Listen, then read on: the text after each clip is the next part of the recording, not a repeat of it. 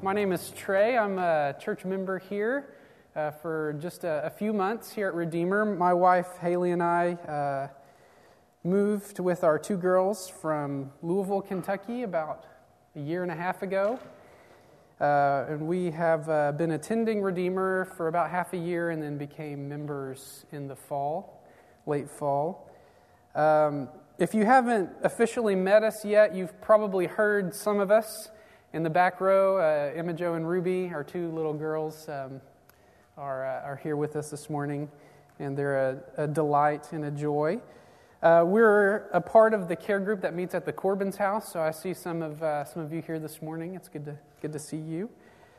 I'm very honored to bring God's Word. I want to encourage us to continue to pray for the pastors and Gary Brumley and others who are positive with the coronavirus right now. We pray for their healing and a quick recovery.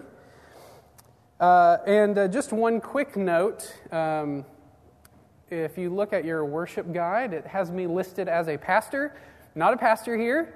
So this is not a coup of any kind. And if it were, nobody's here to stop me, but that's not what it is. So if you would open your Bibles with me to the book of Galatians, Paul's letter to the Galatians. We're going to be in chapter 5, verse 16. If you're using the Bible in the pew, then you can find that on page 975. So we'll pick up Paul's argument in this letter in verse 16. If you wouldn't mind standing with me to honor the reading of God's Word.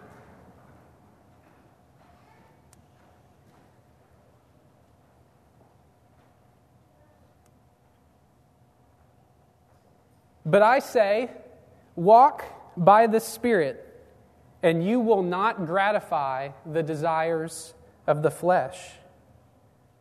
For the desires of the flesh are against the Spirit, and the desires of the Spirit are against the flesh, for these are opposed to each other, to keep you from doing the things you want to do.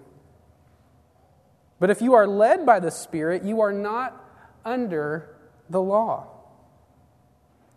Now the works of the flesh are evident: sexual immorality, impurity, sensuality, idolatry, sorcery, enmity, strife, jealousy, fits of anger, rivalries, dissensions, divisions, envy, drunkenness, orgies, and things like these. I warn you, as I warned you before, that those who do such things will not inherit the kingdom of God.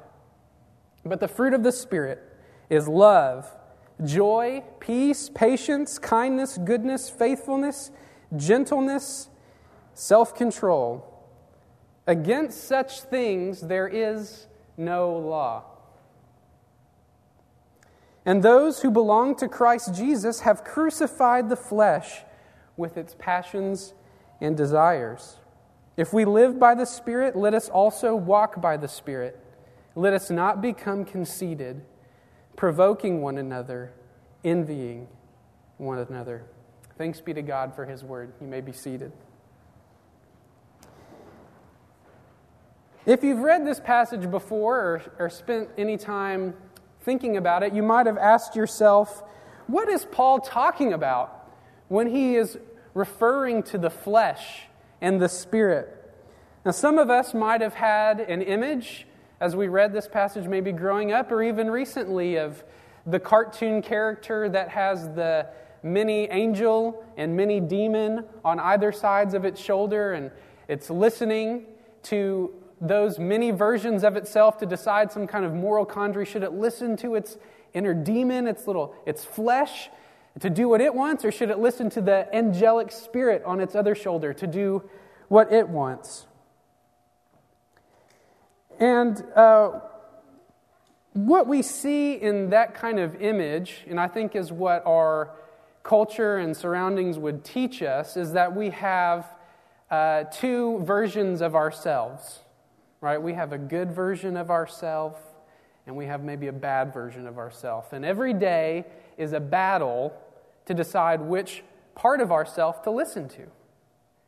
But that's not what Paul says the flesh and the Spirit is here in Galatians chapter 5. Although many of us today, both Christians and non-Christians, engage in our days and live in our days as conflicted sometimes in what we want to do, should we make a choice that gratifies our flesh, or should we walk in the Spirit? Paul, in Galatians, is writing not to an individual who's divided between themselves, but writing to a group of Christians and who have been persuaded to believe what Paul calls another gospel. They've been convinced by who Paul identifies as agitators who have come in and have promoted a gospel that seems to advocate the necessity of Torah obedience, or obeying parts of God's law in order to progress in the Christian life and in the Christian faith. And Paul sees this as having drastic negative effects within the community of these Galatian churches he writes to. He's concerned that these churches will eventually bite and devour one another if they continue on this course, instead of serving one another in love and fulfilling what the law actually requires to love their neighbor. It's ironic, in their intentions to obey certain aspects of the law, they will actually do the opposite of what the law commands.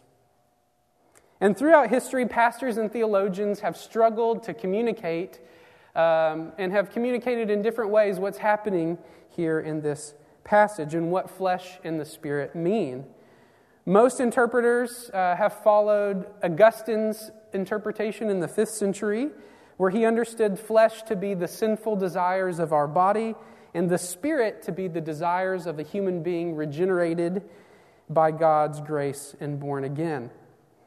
And while that interpretation is right in a sense that we see Paul talking about Spirit-empowered people, individuals born again by God's Spirit in God's Son, what we see here in this context is that Paul is talking about something bigger than just a conflict within ourselves, whether we follow the flesh or whether we follow the Spirit.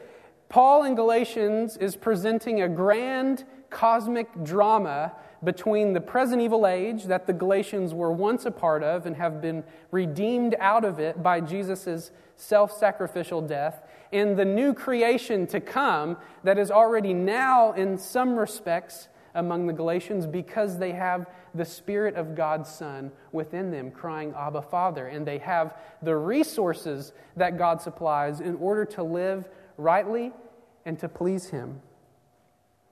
And so, in Galatians, we see that the flesh is associated with this present evil age, the law, which brings a curse, works, which bring slavery, and are merely human.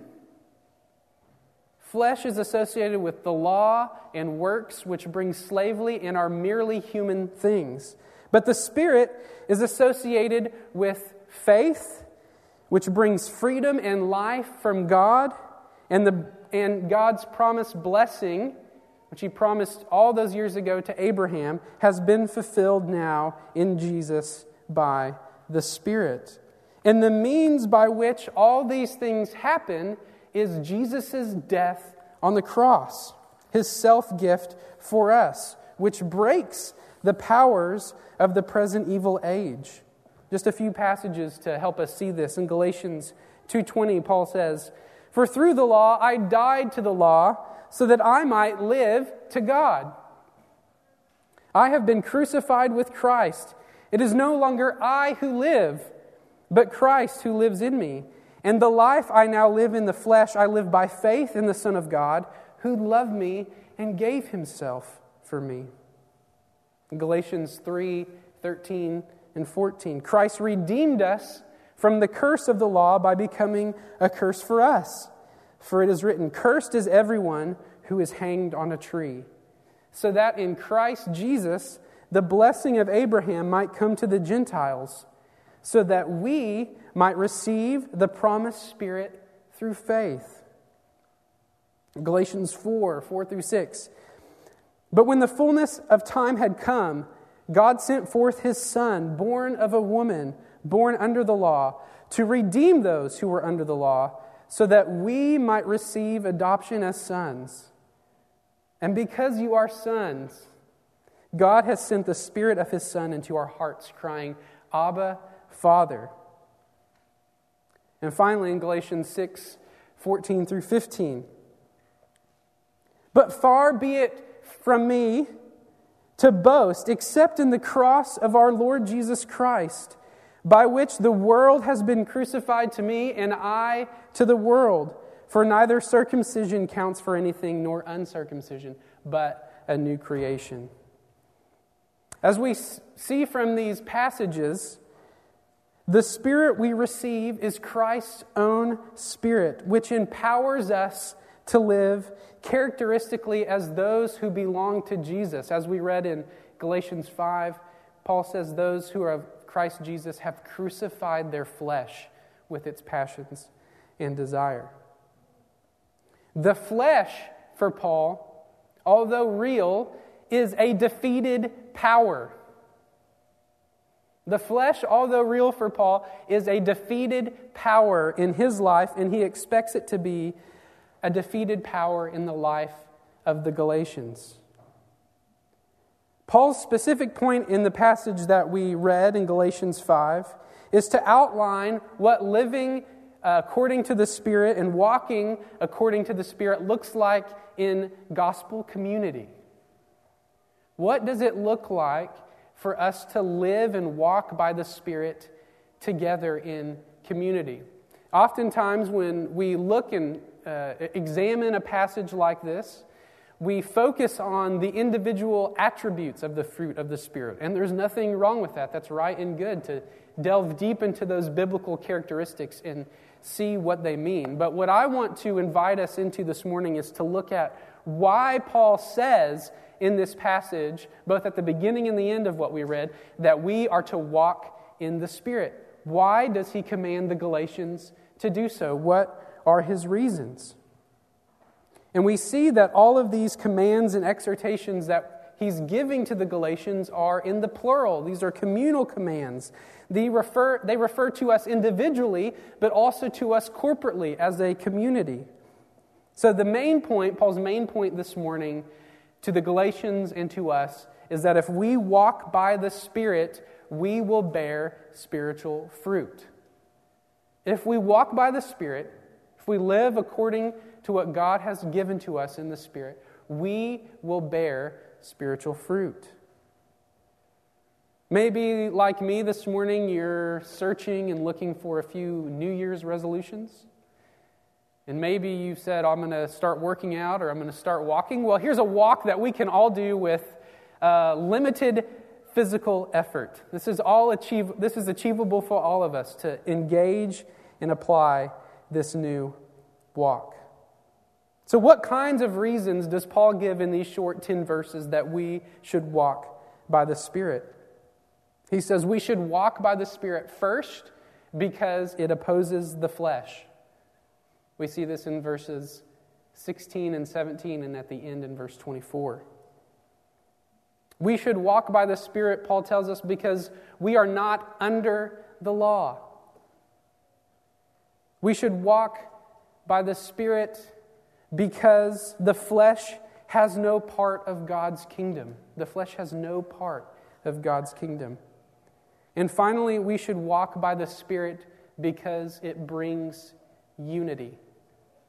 So because it opposes the flesh, because we're not under the law, because the flesh has no part in God's kingdom, and finally, because it brings unity to the body. And these things are all truly and unique for Paul because they are made possible by Christ and His Spirit. In the ancient world, lists of virtues and vices, things that you should do and don't do, are really common. All the prominent philosophers of antiquity that we know of, like Plato and Aristotle, developed such lists. even other Jews in Paul's time, developed lists of virtues that people should follow if they are to please God or to live rightly in their world. Here's an example of a list from a Jew written around Paul's time. This is from a Dead Sea Scroll, where he describes the people that should be in the community. He says, "Their paths in the world are to enlighten the heart of man, to straighten out in front of him all the paths of true justice, establish in his heart respect for the precepts of God." So what are these precepts of God? What should it look like? He tells us, it is a spirit of meekness, of patience, of generous compassion, eternal goodness, intelligence, understanding, potent wisdom, which trusts in all the deeds of God and depends on His abundant mercy. So this morning we could turn to lots of ancient lists, we could turn to lots of modern lists, we could turn to lots of self-help websites and books on ways that we can improve ourselves as we start our new year to be more productive, to get more things done, to develop and grow both professionally, personally, spiritually. There are lots of lists we could turn to of things that we could do. But if we don't understand why Paul is commanding the Galatians, and by extension us, to walk in these things, we will miss out on how they are possible. They are not carried out by our own mere human power, but by God's help and enablement. And Paul's point is that these are uniquely fulfilled in Jesus. It is only by our faith and trust in a crucified and resurrected Messiah that we can truly please God. Jesus and His Spirit, as Paul shows us in Galatians, are the only two ways that we live as God's children and call Him Father. So first, let's look at the first reason Paul gives us to walk by the Spirit, because it opposes the flesh. So we see this in verse 16 and 17. After warning the Galatians in verse 15 that if they continue on the path that they're on, that they will eventually devour and destroy one another, Paul gives them a command: walk by the Spirit. The command implies the totality of one's life. It was the common verb used in the Old Testament as the proper response to all of God's laws and commands. And it's a preferred way that Paul likes to speak about ethical conduct in his letters. What does Paul use to talk about how his readers should act? He uses the verb walk. Paul's command to walk by the Spirit is followed by a statement that negates in strongest possible terms in the ancient Greek. So we see here in verse 16, "But I say, walk by the Spirit, and you will not gratify the desires of the flesh." In the original language, it's like saying you will never, ever gratify the desires of the flesh if you walk by the Spirit. It's like trying to find good barbecue outside of Texas. It cannot happen if you walk by the Spirit. So what does this mean for us? Does this mean that we never sin if we have the Spirit? I don't think that's what Paul is saying, because just a few verses later in chapter 6, verse 1, he says to the Galatian communities that you who are spiritual should restore folks who have fallen. But what it does mean is that for us today, Christians, if we walk by God's Spirit, we will not do anything opposed to God. We will not fall into the flesh if we are seeking to walk by God's Spirit. This means what we see elsewhere in Scriptures, that when we are tempted and fall into sin, it is because of our own hearts and own desire and not a result of God's enablement and power in His Spirit. We see in verse 17 a verse that can be very confusing. For Paul says here, "For the desires of the flesh are against the Spirit, and the desires of the Spirit are against the flesh, for these are opposed to each other to keep you from doing the things that you want to do. And it's easy to read this in a way that seems to indicate that the flesh and the Spirit are equal powers, right? And that we as Christians can ping-pong between them. Some days we're in the flesh, some days we're in the Spirit, and we don't know what's going to happen because they're constantly at war with each other. But if we looked at the end of this passage that we read, Paul says that those who belong to Christ Jesus have crucified the flesh with its passions and desires. So what does it mean? Paul's not saying that Christians who have the Spirit never have sinful desires. What he is saying is that by God's power and enablement, you and I, brothers and sisters, by God's Spirit can conquer our flesh. And any time we fail to do so, it is our own fault. But God gives us all of the resources we need in Himself to walk in a way that pleases Him. This is not meant to discourage us, but to encourage us. If you're struggling with sin this morning, know that it is by God's power that you can fight that sin. Do not be discouraged. Do not be dismayed. Do not question, what am I going to do? How can I respond? Am I ever going to stop this pattern of sin in my life? You have God's Spirit within you to fight. You have God's Spirit within you who has crucified the flesh with its passions and desires. You have all the resources you need. You have all the resources you need. Do not be discouraged. This also means that we are free in Christ to do something better. You don't have to live that way anymore. You're not bound to it.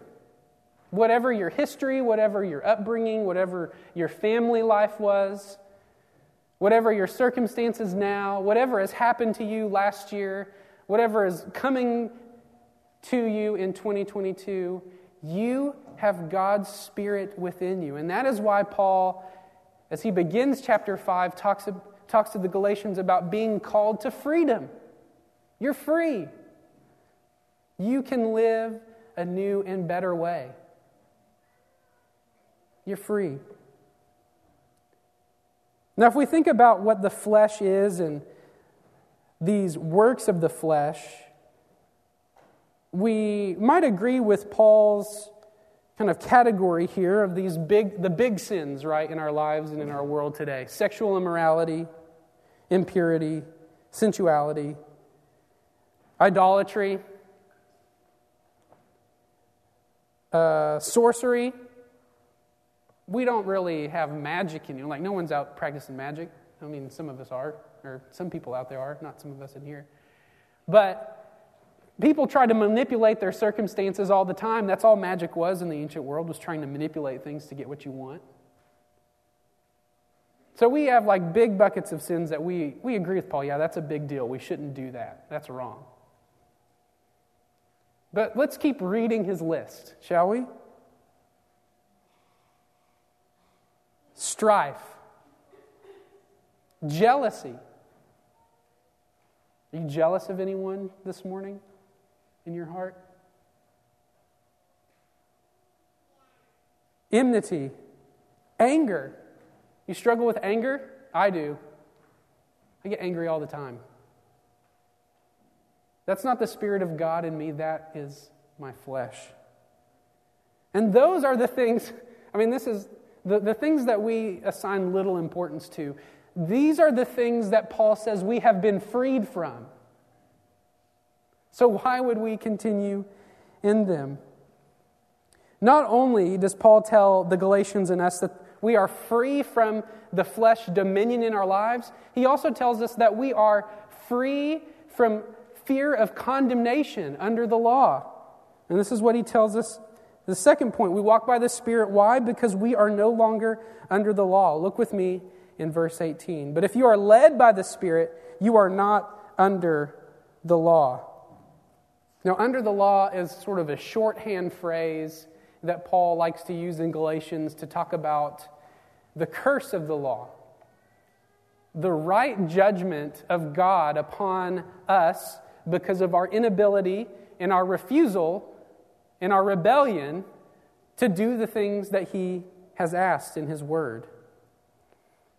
Under the law is also what Paul calls the elementary principles of this age, to which before Christ came, humanity was enslaved to. So this isn't just a Jew problem, right? This is a humanity problem. All of humanity is under the judgment of the law. So is the law bad? Absolutely not. We see in Galatians that Paul tells us that God had a specific purpose for the law.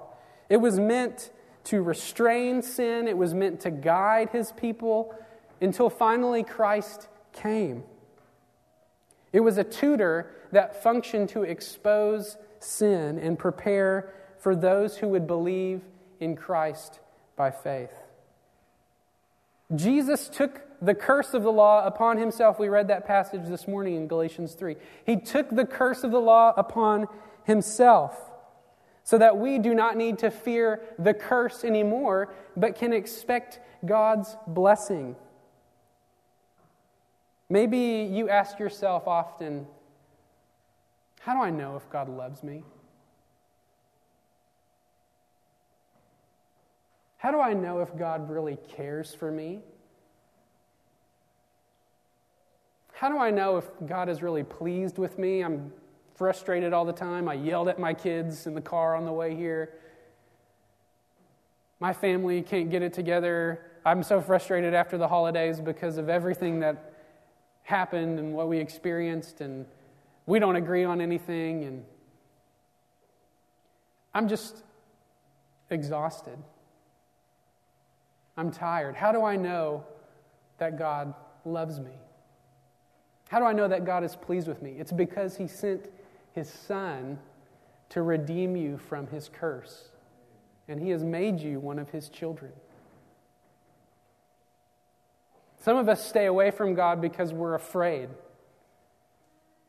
We're afraid to repent of the things that we've done. We're afraid to be restored. We're afraid to confront God because we know we've wronged Him. And that's true. God is holy and good and just, but what Paul is telling the Galatians is that you're not under that anymore. You're led by God's own Spirit. You have communion with Him in a way that you can't by any other way. So come to Him. Know that you are loved and accepted by Him this morning. We sang a song, Precious Daughters, Treasured Sons. When you look at yourself in the mirror in the morning or at night, what do you see? You should see what God sees. A precious daughter, a treasured son. If you believe in Jesus and received His Spirit, then you have nothing to fear from God. You have nothing to fear. Rather, we can expect from God to have communion with Him and with one another, to bear one another's burdens, to fulfill the law of Christ, like Paul says later in Galatians 6, to build up and encourage one another. All of this is because God has come to us in Christ and has given us His Spirit. You are not alone. You are loved. And we enjoy that love together in community. So the third reason Paul gives us to walk by the Spirit is because the flesh has no part in God's coming kingdom. So not only does God welcome us in the Son and in the Spirit, He also gives us warnings. If you practice these things, if you are enslaved to your works, if you are bound to them, if you do not place your faith in Christ and receive His Spirit and repent, you will have no part in God's coming kingdom. Now, Paul doesn't talk a lot about the kingdom of God in his letters. That's something that Jesus brings out more fully in the Gospels. But for Paul, we see that although the kingdom is future, it is coming, it has present realities. What are those present realities? It's exemplified by Christians who bear spiritual fruit, who have joy, who practice righteousness and justice, who love one another, who are kind and patient to one another. If you're looking for the kingdom of God in this world, you need to search out and find people who practice these things. That is where God's reign and rule is exemplified, in those who practice those things. The kingdom of God is it's not involved with regulations and rules. It doesn't have anything to do with human abilities or speech. We live in an evangelical subculture that is plagued by celebrity. We love and honor those who, for good reasons, right, have become well known for their skill and ability. But speaking really well, preaching well, going to the right conferences, writing the popular books, that's not a list in the fruit of the Spirit. That's not evidence of God's kingdom. Evidence of God's kingdom is found in those who have joy, who practice kindness and patience, who exhibit goodness in their lives, who are righteous. We should be seeking after those people, right? Find those people in your spheres of influence. Find those people in this church and get to know them. If you want to know what living in God's kingdom is really like. The things that Paul warns about that keep us out of the kingdom are all things that we do in and of ourselves that destroy our communion with God and with one another. They're all things that destroy our communion with God and our communion with one another. Sexual immorality within the church destroys gospel community. That's why Paul is adamant throughout his letters that we should expose such sins, pursue discipline to bring restoration to our communities. Idolatry, worshiping things that aren't God in our lives, destroys gospel community. Enmity, hatred, strife, jealousy, rage, selfish ambition, dissensions, factions. Those things destroy gospel community. Envy, drunkenness, orgies. Those are all things that destroy gospel community. The practice of these things will not only destroy the community of this church, but they will also keep you out of the kingdom of God. So be warned. But know that you have a place to belong in God's kingdom if you pursue the things that are truly good. You have a place to call home. Not only are we to walk by the Spirit because it opposes the flesh, because we're not under the law, and because we won't enter into the kingdom, we walk by the Spirit because it brings unity. Even comparing the two lists, you see that the works of the flesh are disordered. There's 13 of them. They're in multiple categories, different numbers for each category. But the fruits of the Spirit, there's 3 groups of 3. There is order even in unity in the listing that Paul gives us. Paul assumes, if we look here in verse 25, that if we live by the Spirit, we will conform to the life that the Spirit produces. We keep in step. That's another way of translating, if we live by the Spirit, there in verse 25. If we keep in step with the characteristics of the Spirit and of Christ, we will share in Christ and the Spirit and bring unity to our body. Look at the things that he says in verse 26 that happen when we walk by the Spirit. Let us not become conceited, provoking one another, envying one another.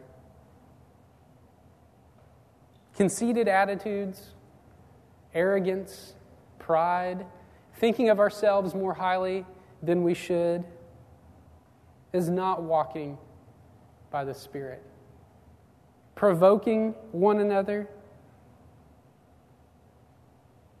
picking at one another, being quick to point out each other's flaws, being quick to be annoyed or agitated with one another is not walking by the Spirit. Envying one another is not walking by the Spirit.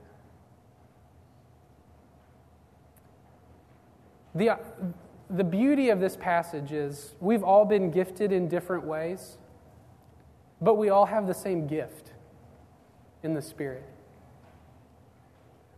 There's no reason for any of us to envy each other. We all are God's children and have God's Spirit. We have different callings. We have different ways that God has equipped us. But really, what's the difference? Why should we envy each other? Why should we think they have that, I want that? They have that position. They serve in that ministry. They are close in these relationships. I want that. Now, some of those things are right and good, but there's no reason to envy one another because we all have God's Spirit. And if we walk by the Spirit, what we will see, Redeemer Church, is that God will bring unity to our body in ways we may never expect or believe. Relationships being restored, relationships deepened, conflicts lessened. Walk by the Spirit, and let's be unified. One visible example of our unity in Christ is the table, which we will celebrate in a few moments. I want to encourage you this morning, as you come to the table, remember, we all come the same way. We all receive the same thing. And if we walk by the Spirit, we will walk in a way that honors Christ and His Spirit. Let's pray. Father, we thank you that we have all we need in Christ. Help us, Father, to walk in a way that pleases you, that exemplifies the things that we have read this morning, so that we may know you fully and may bear spiritual fruit. We ask for Jesus' sake. Amen.